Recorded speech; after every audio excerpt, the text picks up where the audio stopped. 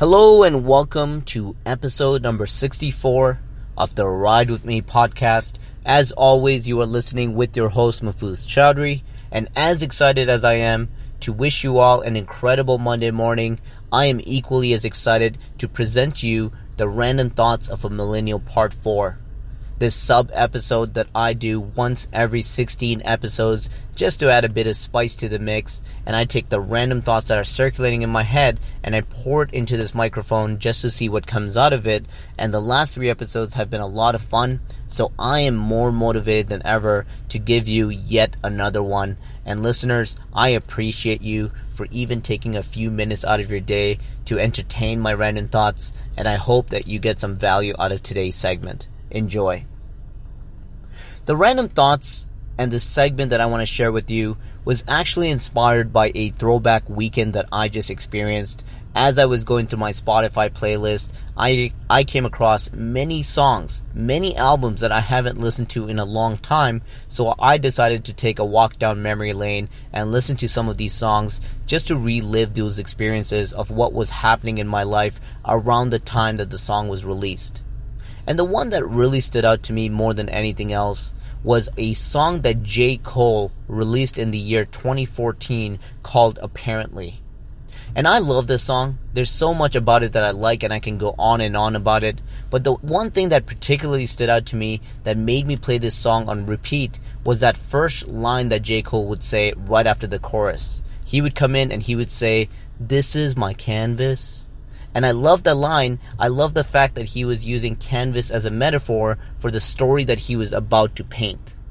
And over the course of the weekend, as I played the song probably about 46 times, I was very inspired to look at many other things as a canvas. I was changing my perception on things, and I was in a boat party about a couple days ago, and I looked at the Toronto skyline, and I saw our city as a canvas. We go into the city, and we paint a picture with all the actions and decisions that we make. We can also perceive our life as a canvas. We start with a blank canvas, and every year as we grow up, we start adding more and more into this amazing work of art that we call life. And I remember many years ago when I first started putting out content on social media, and I was sharing a lot of my harsh truths, a lot of the tough love that I like to share based on my experience. I started getting a lot of anxiety, especially in the first year. I was very worried as I would put content out on social media by this anxiety that would hit me that made me realize that maybe I would offend a lot of people. Maybe this would really bug a lot of people emotionally, and it would cause a riot, and it wouldn't be great, and it would make me look bad. And I started hesitating. I would try to talk myself out of deleting it. There was a lot of different things I would experience every single time I would put out content just based on other people's perception and judgment. But as I started seeing things as a canvas, and now I didn't used to call it a canvas, I can't take full credit for that one. That one is all J. Cole's. But what was really cool for me was to start seeing it from a perspective where, although it may be a harsh truth at times, it was my truth. It was my story that I was sharing. It was my canvas that I was painting. So regardless how other people felt about it, they had to accept that it was my truth. Some may strongly disagree with it, and that's okay. It's about sharing my story and the things that I did along the way and everything that goes through my head that adjusts my mindset over the years. So it's important for me to give you the whole story and not just the good. I have to give you the bad. I have to give you the realization and things I learned along the way. And that allowed me to paint a perfect picture, and I've been doing it ever since. This podcast is a prime example of that. I said at the very beginning of this episode, I'm just pouring the thoughts into this microphone, and I like to see it as a canvas now, thinking about how I'm painting a picture through all the stories that I'm sharing as I hit record on my mobile device. And that's very exciting to think about it from that perspective. And listeners, if you shift your mindset even slightly and start thinking about it as a perspective of sharing your truth, as long as it's your truth, there's no reason why you need to be concerned about other people's opinion. Some may not like it. Some may unfollow you or not keep up with you anymore. And that's okay. You want to build a community around your truth. That's where the true value is. And that allows you to share messages that really resonate with the right audience. So I do encourage you to think about it from that perspective. Now, as we're doing a throwback moment, I called this a throwback weekend for another reason, which came out of a conversation that I had with a few friends of mine as we were sharing stories of what we were like when we were back in high school. And I shared a very embarrassing truth, and I realized that I've actually never shared this publicly. Probably because it was an embarrassing truth. But I want to share it in today's episode because there was a really pivotal point in this time in my life that actually made a huge difference even for me today. And this was around the time where I was 17 to 18 years old, and I was actually part of a 3-person rap group. You heard that right, 3-person rap group. And what we used to do was just get together, hit record on the microphone, and just spit out some rhymes, put it behind an amazing beat that we would find online. No expectations, really. We weren't trying to make a career out of it. We just enjoyed it. There was a lot of music we were listening to at that time that inspired us. This was around the time where Kanye West's career was really taking out, and his style really inspired mine. So I would do a lot of songwriting around that time, and we would record it. And I remember going through a phase where I used to wear an extra large t-shirt rather, when I probably should have been wearing a medium in high school. It was kind of a phase that I was going through, and thank God those photos never made it onto social media, and I hope I never come across it, because I may have to, just for the sake of sharing the truth. Now, during those years, I was putting out a lot of music, not really thinking anything out of it, and to my surprise, I was contacted by an A&R of a major record label. He was a massive individual. He's done a lot of great things in his career, and he was solely responsible for recruiting artists to the record label that had potential to make them a lot of money. And he was actually someone that just retired. He was leaving the game because he did well for his life and he was moving on.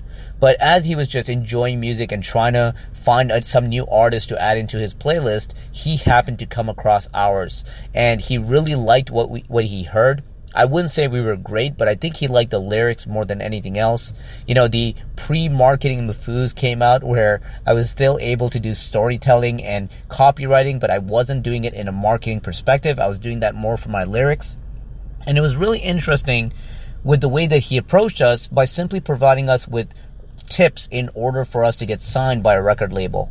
And he was talking about how the songwriting was where the talent really was. He said we were okay at rapping, but he thought we had potential. And he said that our lyrics could actually earn us a lot of money. And he gave us some tips in how we can achieve that. And then we sent an email back to him just showing gratitude, not really expecting anything, but we appreciate that he took his time. I also spent some time doing some research and Googling him to find out more about him. And I was stunned by how big he was in the record label game. Now, after a few back and forth emails, what he decided to do was actually recommend us to his record label that he used to work for. And he said that the record label would be really interested to represent a South Asian rap group because that's something that they haven't really entertained around that time. And he was very interested in giving us a recommendation so that the record label would take us a bit more seriously. He also pointed out that there was another record label or another rap group in California that they were entertaining as well, that they thought they were pretty good. But he said, if I may be honest, I think you guys are better. So I really want you guys to step it up and get a demo CD out to us so that I could put a note on top of it and your chances of getting signed by this record label will skyrocket. Part of me was still in doubt. I had hesitations. I was worried that this might be a fake email. This might be some of our friends from high school that were trolling us. So I wasn't quite committed. But after doing a lot of my research, I knew this was the truth. But part of me was still had that doubt that it just wasn't going to work out. I wasn't even trying to get into the music game. I wasn't sure if this was for me. So I kind of just sidelined it. And me and my two buddies, we spent a lot of time talking about putting our demo CD together, but we took so long. We took maybe 2 months to just get 4 tracks completely ready to go and ship it out to the record label. We were so obsessed with getting it right. We knew that the record label would be listening, so we spent a lot of time redoing, retaking, re-recording, everything that we could do in order to get it done. And during those 2 months, he sent an email out asking where that demo CD was. He said he was disappointed that we weren't as excited as he was because he said that there's many music artists out there that would die for this opportunity, yet we weren't taking it seriously. So after 2 months, an important moment in my life occurred where my grandfather passed away.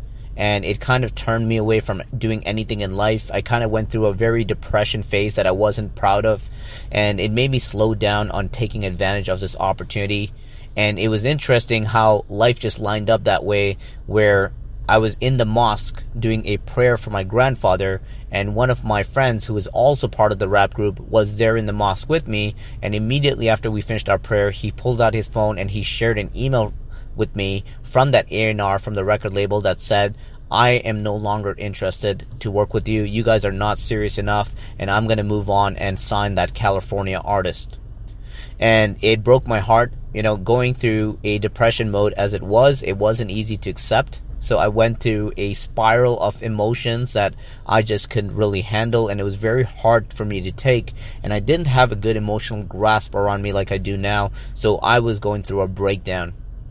And I looked back on that email, and I looked back at all the emails that he sent, and I decided at that moment, because I slept on my opportunity, because I didn't take advantage of it and do something about it, I decided what I was going to do is take that email thread and put it into a folder and save those emails, so that every time that I look back, I can always remember this being that moment that reminds me how bad I lost an opportunity because I took my sweet time and didn't take advantage and didn't take action. And that is the one pivotal moment that I continuously look back in order to motivate me to continue doing great things and not losing out on opportunities, always taking action and not letting either my obsession of perfection or the fact that things aren't lining up or circumstances that are happening in my life, I am no longer letting these factors affect me. And it's something that I put away in a folder so that I could revisit over and over again.